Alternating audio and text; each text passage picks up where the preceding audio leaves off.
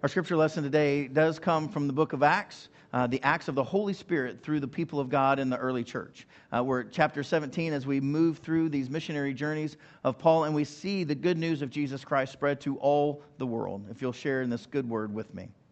So Paul took his stand in the open space at the Areopagus and laid it out for them. It is plain to see that you Athenians take your religion seriously. When I arrived here the other day, I was fascinated with all the shrines I came across. And then I found one inscribed to the God nobody knows. I'm here to introduce you to this God so you can worship intelligently. Know who you're dealing with. The God who made the world and everything in it, this master of sky and land, doesn't live in custom-made shrines or need the human race to run errands for him, as if he couldn't take care of himself. He makes the creatures. The creatures don't make him.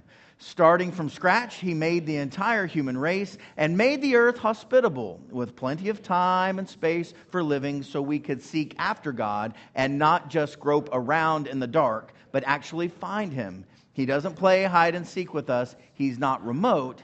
He's near. This is the word of the Lord. Thanks be to God. Amen. You may be seated. We look a lot like the first century church. People of all different kinds of places and differences, and they were trying to figure out how do they live life together in the same way that churches today are trying to figure out how do we live life together. And so it begins, this movement out of Jerusalem and into the world with a man named Paul. Paul grew up, Saul, named after the first king of Israel. He grew up in Tarsus. He was a devout Jew and also a wealthy Roman citizen. They were a tent-making family. They owned their own business. And he went at about age 12 to 14 down to study in Jerusalem. He would have learned rhetoric and poetry and law and how to do all that. So he goes down from Tarsus. He doesn't grow up in Israel. He grows up here in Tarsus, and he travels as a young man, 12, 14 years of age, all the way down through Turkey, Syria, down here to Israel, and goes to school in Jerusalem. In Jerusalem, he would have been studying to be a Pharisee, a teacher of the law, a lawyer of the day. Again, there's no separation of church and state, so he's going to help decide what goes on and how you interpret the law and who can do what and to what degree and at what frequency, what pace, all of that. And he's on the fast track. And what he learns there at school is that the Lord your God is what? One. That's what the Shema says. Hear, O Israel, the Lord your God is one. And this one God you are to worship with all your heart and all your soul and all your mind and all your strength. Now, Jesus later will say, and also love your neighbor as yourself. But it all began with the Lord your God is one, and love that one God with all your heart, all your soul, all your mind, and all your strength. And then there is this man named Jesus right over here in Nazareth. And he says, no, he's God. Well, what are you going to do with that? Because the Pharisees could never be a part of anything that was unclean or sinful, that they had separated themselves so that they would be pure and holy and undefiled and could be right by God. And here's this Jesus who says he's God, and he is actually hanging out with all kinds of sinners. Tax collectors and prostitutes, dead people who he raises from the dead. All the people you're not supposed to be with, that's who Jesus is with. And he's claiming to be God. And Paul would have nothing to do with that. So he says, no. I'm going to become a persecutor of the early followers of Jesus. We have to stamp this out. This man is a heretic. He's not God. There's only one God. We've learned that. I've known that since I was a little boy. And so this is his life's goal. He is at the stoning of Stephen.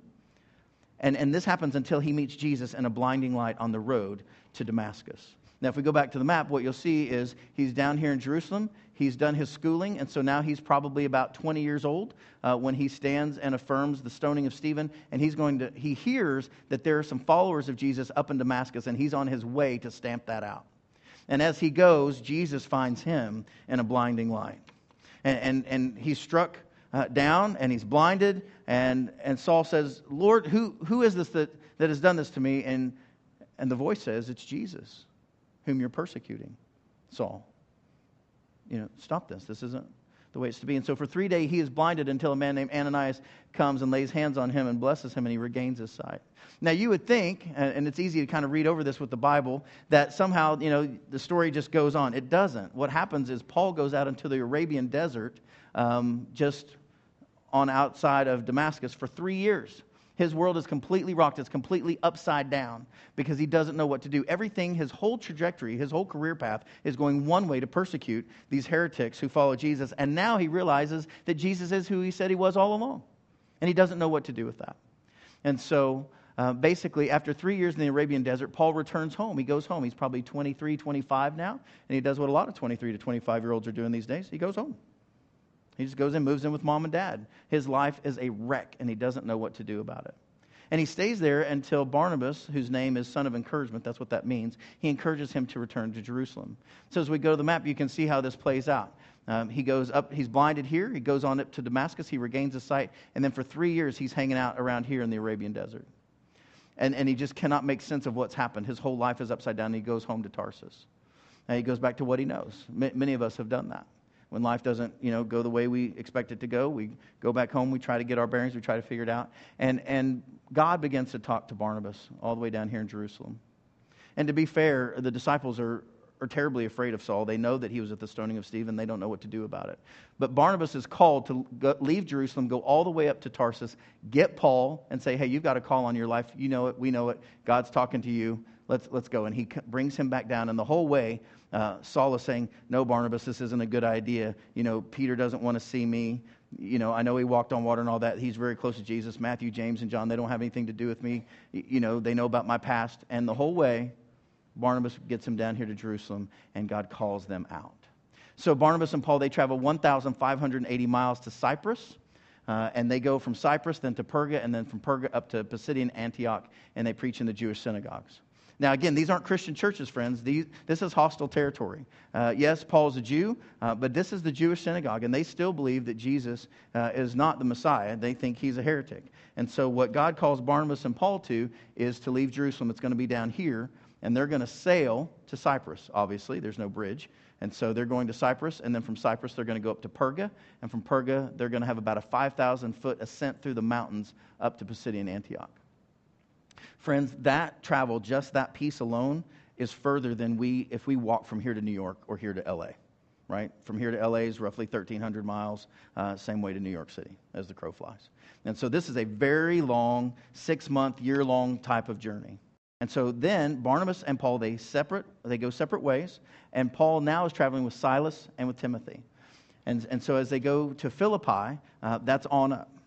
And so as they do that, Pisidian Antioch is here, and then they're going to go all the way up and sail to Neapolis, and then on up to Philippi. That's where they're going to be. And it's there at Philippi that you would think that things would really pick up. You notice that Jerusalem, where's Jerusalem on the map? It's all the way down here. So as God is calling Paul, is he getting closer or further away from home? Further and further and further away. Tarsus, Jerusalem, Cyprus, Perga, Antioch, all the way up here to Philippi. He's getting further and further away. However, all of this, every bit of this is Roman Empire. That's how vast the Roman Empire is. And all the way down to Africa as well. And so Paul's Roman citizenship is serving him well, but it doesn't keep him from being beaten, stripped naked in the public square, flogged, and imprisoned in Philippi. He's doing exactly what God wants him to do, and yet it's going terribly. And so getting whipped in those days, or a flogging, would look something like this, where they would put metal balls and fish hooks on the end of it, and they knew that if they beat you 39 times, you would probably live, but if they beat you more than 40 times, you would probably die. And so the Bible talks about 40 lashes minus 1, to where they would just keep you on the edge of death. This is what they do to Paul and Silas before they throw them into jail. And the jail is not like a jail we have today. It's really just a cutout of a rock outcropping, and they put bars in front of it. And so Paul and Silas are singing hymns to God after this. This is amazing to me. I don't know what you would do. I don't think Amazing Grace would be on my mind at that point. Maybe so, but that's what they're doing. And God brings an earthquake, and as it shakes, these fall down. And the jailer, being a Roman, thinks that he's going to be tortured to death in front of his colleagues, and because he thinks everybody's going to escape. And lo and behold, they don't. They don't leave. They say, we're right here. And it's in that moment that the jailer then realizes that he's a part of something much bigger than himself. Much bigger even than that vast Roman Empire. And Paul says, I'm here. Don't worry, we're here for you. He goes to their house, they have dinner, the jailer's baptized, all of his household is baptized, and they come to faith. And then at that moment, Paul goes, okay, back to jail. I mean, can you imagine that? Back to jail. That's what Paul says. Because he doesn't want this jailer to lose his faith. He is now a brother in Christ with him. The one who was his oppressor is now his brother. And what that demands of him is that he goes back to jail so that this brother can be spared his life. And then he goes on. Now, This is a pretty good journey. I would think, I'm done. I feel released. I'm doing pretty good. But that is not what happens. Look what happens, because we're just in the middle of what scholars call the second missionary journey. So we're at point 1 here. And that is that he continues on then to Thessalonica. He doesn't go home. I mean, if it were me, I'd be headed home, but not Paul. And so Paul goes then from Philippi, right? He's going to go all the way back here to Jerusalem if he was headed home. But no, he goes on over to Thessalonica, and then another 36 miles over to Berea. And there, Silas and Timothy, they depart. And Paul travels on alone from Berea all the way down to what is now today and was then Athens, Greece. And he's alone. And notice that it really all shifts here. It's no longer Jews and synagogues. It's no longer Christian conversation. He is now in the marketplace. That's your blank there. He is in the marketplace. It'd be sort of like if Andy and I went to another country and we went to the Mall of America, right? In the middle is the food court, and on the ends, there are all kinds of shops to different sorts of things. This is not a religious place. This is a place where the Epicureans and the Stoics, they would come and they would learn and they would debate. This would be a debate about the way the world is and what you should do about it and the way you lead in that. So the intellectuals and the philosophers, they gathered in the marketplace. This was commonplace for them. And they would argue these ideas. Greeks like to do that. The Romans would do that. And Paul engaged in that discussion. But he came at it from a very different place. He came and all surrounded him there in Athens were all of these different temples, all these different shops, all these different things to different sorts of powers in the world, whether that be sexuality or war or business or fame. There were all these other gods, idols, if you will. And so if you were to kind of go into a mall today and you would see all these things gathered around you, they represent something. Some sort of felt need might be our words today. And that's how it was for Paul. And they all gathered there. And so Paul begins to engage in this conversation right in the middle of the public square, right in the middle of the public market. And he says this: the God who made the world and everything in it, the God, he who is Lord of heaven and earth, does not live in shrines made by human hands, nor is he served by human hands as though he needed what? Anything. What does God need? Nothing. He doesn't need anything. Now, I know some of you are like, whoa, wait a minute, this is weird. I'm in church. You're always telling me God needs something from me. No, that's not true. Now, an organization might need something from you or an institution, but God doesn't. God doesn't need anything from you. He loves you. In the same way that parents don't need anything from a 3-week-old infant, God doesn't need anything from you. We are tiny in His eyes. We are very young because God is very old, right? And He just loves us because He loves us. We're His children, Paul's going to write in just a little bit. See, God isn't served by human hands. He doesn't need us to run errands for Him. He doesn't need anything from us, since He Himself gives to all mortals our very life and breath and all things. God doesn't need anything from us. So say it with me. God does not need anything. One more time. Read it with me. God does not need anything. Does this resonate with you? You need to understand this. God doesn't need anything from you. He just loves you because He does, because you're His. You're made in His image in the same way that you love your child. Now, our hope is, of course, that we grow to where we love God back because He first loved us. But at the face of it, at the very beginning, we need to understand that God loves you and doesn't need anything from you. And Paul goes on. He says, from one ancestor, He made all nations to inhabit the whole earth, this God. Not like your little gods that are in these temples made of hands where you get to manipulate it. No. This God, our God, allotted the times of their existence and the boundaries, the places where they would live, so that they would search for God and perhaps grope for Him and find Him, though indeed He is not far from each one of us. No, because we find Him in Jesus. For in Him we live and move and have our own being. Even as some of your own poets have said, He's connecting with the people right where they are. Notice that He's not shaming them. He's not telling them that they're bad or ugly or horrible or any of that. He's not in sort of the political debate that we might see today. He's basically just meeting them where they are. And He says then, like you already know this, we too are His offspring. Now, we don't use the word offspring so much anymore. We say it like this: we are God's what? Children. We're God's children. Each and every one of us, every person that you will ever lock eyes with in your life is a child of God. And because that's true, they're of sacred worth. And because of that, we are to treat them with love. That's what we find out from Jesus. And so Paul goes on, he says, since we are God's children, we are God's offspring, we ought not to think that the deity, God, is like gold or silver or stone, an image formed by the art and imagination of mortals. No, the God that we worship is much bigger than that, bigger than every temple that is gathered around. And as Paul engages in this in the public square, what we find is that few came to faith under Paul's leadership in Athens. Just a few. If you read through the book of Acts, there's just a couple of names listed. And so this is an important teaching, friends, because sometimes we do exactly what God asks us to do. We're preaching our guts out, or we're teaching, or we're working with the youth group, or we're working with kids, or we go on a mission trip, or we do this, and there's less than a handful of people that seems to make any difference for. And we can feel really discouraged about that, but I want you to think about this. From the time of Christ to the year 1054, there was only one church. Just one church. And the primary among them, one of the very biggest churches among them, was in Greece. Today we call it the Greek Orthodox Church. It's been around for more than 2,000 years, and literally millions of people have come to faith in Christ through this first thing, through these few.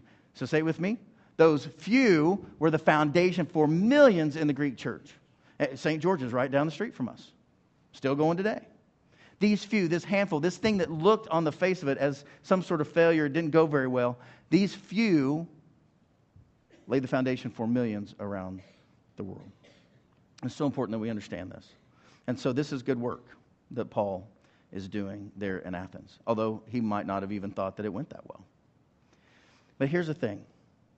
If I'm Paul, and I'm a Pharisee, and I'm not supposed to deal with anything that has any sort of sexual immorality about it, not death, not blood, anything. I'm supposed to be well far removed. How in the world is he engaging people that are completely different than he is? Because Paul knew something that we all need to remember, and that is that Christ saves sinners, and only sinners. When we were up in Kansas City a couple of days ago, on Thursday night, we heard Bishop Williman speak, and this is what he says: Christ saves sinners, only sinners. That's all he saves. Jesus himself says, look, the healthy people, they don't need a doctor. It's the sick that need the physician. That's why I came. I came to save the sick and the lost. To save. That's what I've come to do. So Christ saves sinners, only sinners. Will you say that with me? Christ saves sinners, only sinners. And that's why we start each service here. Good morning, saints. Good morning, sinners. Because we all need saving. And if you don't need saving, then you don't need a Savior. Right? If you're a lifeguard and there's a person drowning, you go in and you save the person drowning. If you're a lifeguard and the person swims by you and you say, how you doing? They're like, I'm just fine. Then you leave them alone. And so the thing is, Christ only saves sinners. And Paul would say, and I'm first among them. I was one way, and now Christ got a hold of me and he's lifted me up. And so now in his power, in his life, I was a sinner, am a sinner, but now I'm being changed by him. Later to the church in Rome, Paul's going to write this. He says, while we were still weak, while we were still sinners, far from God, at the right moment, Christ died for what kind of people? Ungodly people. Not for people that have it all together. Not for people that have, made it through a certain Bible study, this or that. But for what kind of people? Ungodly people. It's in our brokenness, in our mess that we need a Savior, and that's who God saves. And that's great news for us, friends. Great news for us. This is the good news. So God doesn't need anything from us. We are his children by God's choice, and he saves us. That's the good news of the gospel. The question is, do you know that you need saving? That's an important question, because that's who God saves, those who turn to him for help. And so he leaves Athens. And I don't know how he feels about that. Again, if I'd spent a number of days, traveled all that way, and I only had one or two people respond, I don't know. What I'd feel like doing. I'd probably want to go home, but that's not what Paul does. Paul goes on to Corinth, which was the major city of the time. And he spends a year and a half there, longer than he's spent anywhere thus far. Now, Corinth is a port city with shopping and taverns and brothels, in the same way that a lot of port cities do today.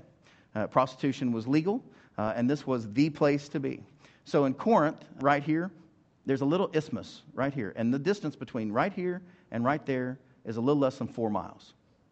And so if you kind of zoom out, what you'll find is that people who wanted to sell goods from this side of the world had two choices. You could go here and you could sail all the way around and back in, which took a very long time. Or you could actually dock your ship and roll it across the 4 miles on a dolly. They had slaves and workers there that would do that for you. And in 4 days, you could go from here to there. Rather than the other journey. And it would look like this. You can still see it today where they would roll those ships across those 4 miles. Now, the people that sailed the ships often were not the ones rolling the ships. That was a different group. So you had a 4-day layover. You're just hanging out. You could do whatever you wanted to do, and whatever happened in Corinth stayed in Corinth. Right? That's just the way it was. And so you could find everything in the whole world there at Corinth because that's where everybody came. And at the very top of that city, if you looked up, anybody know what this is? This is the Acropolis, 2,000 feet from sea level up to here. And this is the temple of Aphrodite, the goddess of love. Although she's not the goddess of love, she's the goddess of lust and sexuality. And those are different. And Paul's going to make that known. Now, can you imagine Paul, the Pharisee, who can't have anything to do with any of the immorality? He's standing there now in the marketplace at Corinth, and he looks up and he is surrounded by these temples of war and power and sexuality and marketplace stuff. And he's trying again. He could not be farther from home. Culturally, socioeconomically, you name it. He keeps going. Is he getting closer to home or further away? Further and further and further and further away. So he looks up at the Acropolis. This would have been surrounding him. And again, prostitution's legal. It said that there might have been 1,000, 2,000 prostitutes up in Aphrodite's temple. And that just, everybody just kind of, didn't think anything of it. And so Paul really had to wrestle with what it meant to be a Christian and to teach them what it meant to be a Christian in Corinth. He's going to write 4 letters to them in just a little bit after he leaves. So as he's trying to figure out what to do, one night the Lord said to Paul in a vision, do not be what? Of course he's afraid. These aren't his people. These are completely other. He doesn't know what to do with them. So God says, but speak and do not be silent, for I am with you. By the way, that's what God always says, right? I mean, read anywhere in the Bible, even in your own prayer time, this is what God says to you. You say, I'm afraid. God says, don't be afraid. I'm with you. I'm with you. And no one will lay a hand on you to harm you, for there are many in the city who are what? My people. Now, again, they don't look like my people. They don't look like God's people, but God says they are my people. Now, I want you to think about your own life, right? There are people all over that you might not think are God's people, right? If you ever doubt that the world needs a Savior, just go to the State Fair of Oklahoma, right? And those are not my people. We went last Friday night, and I was like, wow, these are not my people. And there was a moment where I was like, I might be a little afraid, And then you have to kind of recalibrate. Like, no, okay, these are God's people. Because who are God's people? All people. And God calls us to other. God calls us to all people, not just our people. But we are tribal, aren't we? I mean, we like to be with the people we like to be with. And that's always been the way it is from the time of Christ to today. There's something inside of us that we really just want to be with folks kind of like us. It makes us feel comfortable. But that's not what church is about. That's not what Christ came to do. He came for all people. For all people. So, don't be afraid, he says. For I'm with you. No one's going to lay a hand on you or harm you. For there are many in this city who are my people. And he stayed there a year and a half, year and 6 months, teaching the word of God among them. So after he leaves, then he writes, in the 4 years after Paul's visit, he writes 4 letters. We know them as 1 Corinthians and 2 Corinthians. 1 Corinthians is probably the second letter, but we won't get all confused by all that. They think they lost the first letter, but there are these letters back and forth. And the letters, basically, friends, are about correcting divisions or party rhetoric. Paul writes, do not let a party spirit be within you. He writes this to the churches. And he's concerned about what he's hearing. Now, I know this is shocking to you, but sometimes people aren't on the same page at church. Sometimes they think about things differently. Sometimes we all believe in Jesus and we know that he's good, but we're not sure that we're going to get there in the same way. You see, even in the early church, there were divisions among how they were going to live out this faith. And so Paul writes this in 1 Corinthians. He says, now I appeal to you, brothers and sisters, people that he loves. This is a church that he started. He says, by the name of our Lord Jesus Christ, that all of you be in what? Agreement, and that there be, say it with me, no divisions among you, but that you be what? United in the, say it with me, same mind and the same purpose. For it's been reported to me by Chloe's people, that snitch, right? Paul thought everything was fine, and then Chloe comes like, oh no, Paul, you need to know this, right? You all have that friend. Like, oh, you've been away a couple months? Oh, you need to know this, right? Chloe writes back to Paul that there are what? Quarrels among you. They were not getting along, my brothers and sisters. And so Paul, in case people missed it, he says, what I mean is that each of you says, I belong to Paul, or I belong to Apollos, or I belong to Cephas, or I belong to Christ. Now, let's hold there for a minute. Because the thing is, when I was in junior high, I think one of my Sunday school teachers, we were reading through this, and we got to the, don't have a party spirit. And they were like, yeah, so don't go party. That's not what that means. Now, for you young people, that's also not a loophole, but that's just not what that means. What this means is don't be a Democrat, or don't be a Republican, or don't be a Libertarian. Because what we're about is different. It's bigger. It's more important. And it supersedes all that petty quarreling stuff that you see on TV. What we're about is bigger than all of that. Now, Paul struggled with it. The church is less than 100 years old at this point, and people are already saying, oh, no, I'm with Paul. He's the founding pastor, so I'm with Paul. And others go, no. Apollos is doing all this great stuff empowered by the Holy Spirit. I'm with Apollos, who followed Paul. You know what Paul says about that? He says it doesn't matter. He says, I plant the seed, Apollos waters, God gives the growth. Right? It's God who grows stuff. It's not about Paul or Apollos. Not at all. God gives the growth. And then he says, or Peter. Cephas is Peter. Right? And they're like, no, I belong to Peter because Peter walked on water. He's closest to Jesus. He's the rock, so I belong to Peter. And others say, no, you all are all wrong. I belong to Christ. I'm not a part of any of this mortal stuff. I'm a part of Jesus himself. And Paul goes, no, friends, this will ruin a church. This will ruin a country when we're all about our own political ideology. And I've shared this with you before. Presidential election years are a beating as a pastor. I mean, it's just brutal to be up here. Because I know that for some, their political ideology trumps, I didn't mean it that way, but, goes above their faith. And Paul says it can't be that way. You won't survive like that. Christ has to be above it all. Above your country, above every nation, above every ideology. And if it's not, then it falls apart. You see, Paul writes to the church to do what? To love. To love. So I want to ask you, I want to have a little experiment here. I want you to think about love. I like love. Love's good, right? So I want you to think, who do you love? Just take a moment in your mind. Think of someone you love. Somebody you love. Do you have that? Now, I'm not a mind reader, but this is just too easy. Because pretty much every time if I'm talking to a grandparent, I know that it's the grandkid that came to mind. Because you love that little granddaughter, and then you send her back home. It's perfect. It's just perfect. And for a lot of parents, they just love that child that's just, just good. They're just, you don't have any problems with them. They're just the good kid, and you just love them. You don't admit that to the other kids, but you just do. You just love them. Or maybe it's your spouse, or maybe it's your best friend, or maybe it's somebody who's made a difference in your life. You just love them, right? I mean, you have that person in your mind. Now I'm going to see this was fail safe at 9:15. We'll see if it's true here. Okay, so if you're a registered Democrat, don't raise your hand. Just think about it. If you're a registered Democrat, when I said who do you love, how many of you all thought Trump?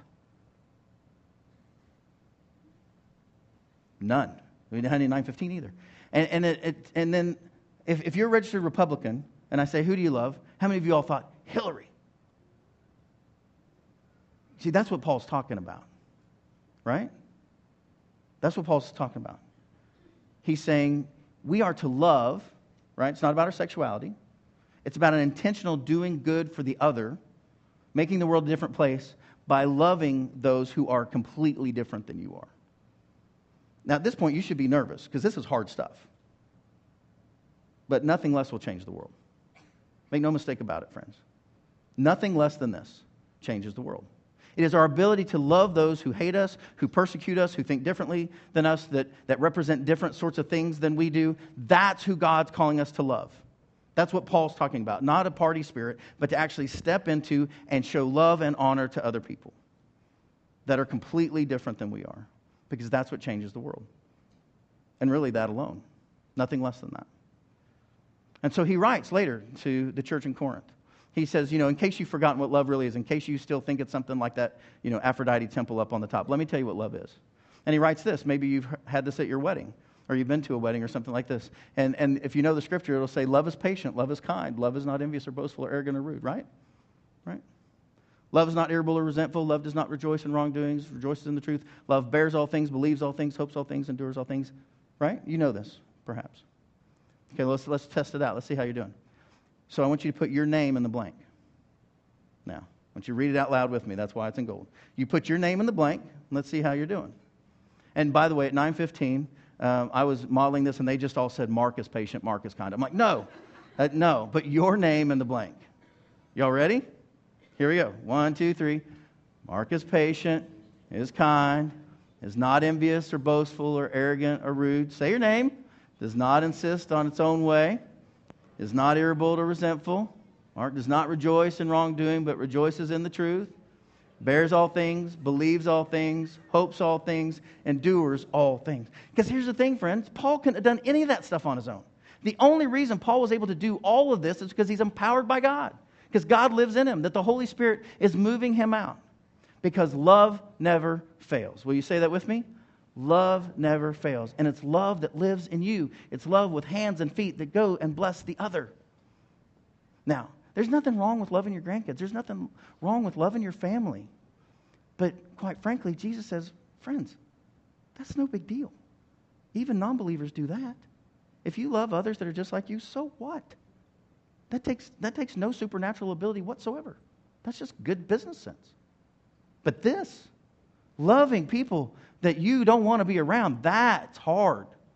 That requires a spirit, a power greater. That requires God's super on our natural. That's what it requires. So our action step for this week is this: to intentionally engage your other this week with love.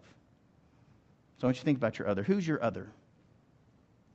Who is it that God's calling you to show love to go and intentionally bless? And you might wonder, well, why are we talking about this? Well, one, because Facebook and our political system are a mess, and it will be for a number more weeks. And we can do something about that, at least on our part. In our little tiny corner of the world, we can just say no to that. And we can start showing love, because it makes a difference. We can do that. But more importantly, our very salvation and lives and souls are at risk. That's the truth of it. And I know that this isn't easy preaching time, but the fact of the matter is, in 1 John, we have really clear instruction about this. Now, this isn't from Paul. This is from the Gospel of 1 John. But I want you to see what it is. And I want you to read it with me. I hope you'll read it each day this week, because it's an important and powerful reminder. And let's see what the Gospel of John says, about 1 John says about love. You read it with me. There is no fear in love, but perfect love casts out fear, for fear has to do with punishment. And whoever fears has not reached perfection in love. We love because he first loved us. Those who say, I love God, and hate their brothers or sisters are liars. For those who do not love a brother or sister whom they have seen cannot love God whom they have not seen. The commandment we have from God is this: those who love God must love their brothers and sisters also. Yikes. This is the word of the Lord. This is the truth of the gospel. That we cannot say that we love God. We cannot say that we follow God. We cannot say that we follow Jesus if we refuse to love our brothers and sisters who we have right in front of us that disagree with us about all sorts of things. We are to show love to those folks. And if we can't, we don't get to pretend that we're loving God, because we're not. It's a very difficult teaching. And most of us don't want to do it. And I just want you to know that, I can see you from here. I can see you. And God can see us. And He's loving us. And He's like, we can do this. And I know that it's a mess. I know it's a mess. But God calls us to love right in the middle of that mess, because God first loved the middle of our mess in Jesus, our Savior. And we give Him thanks and praise for that. Amen.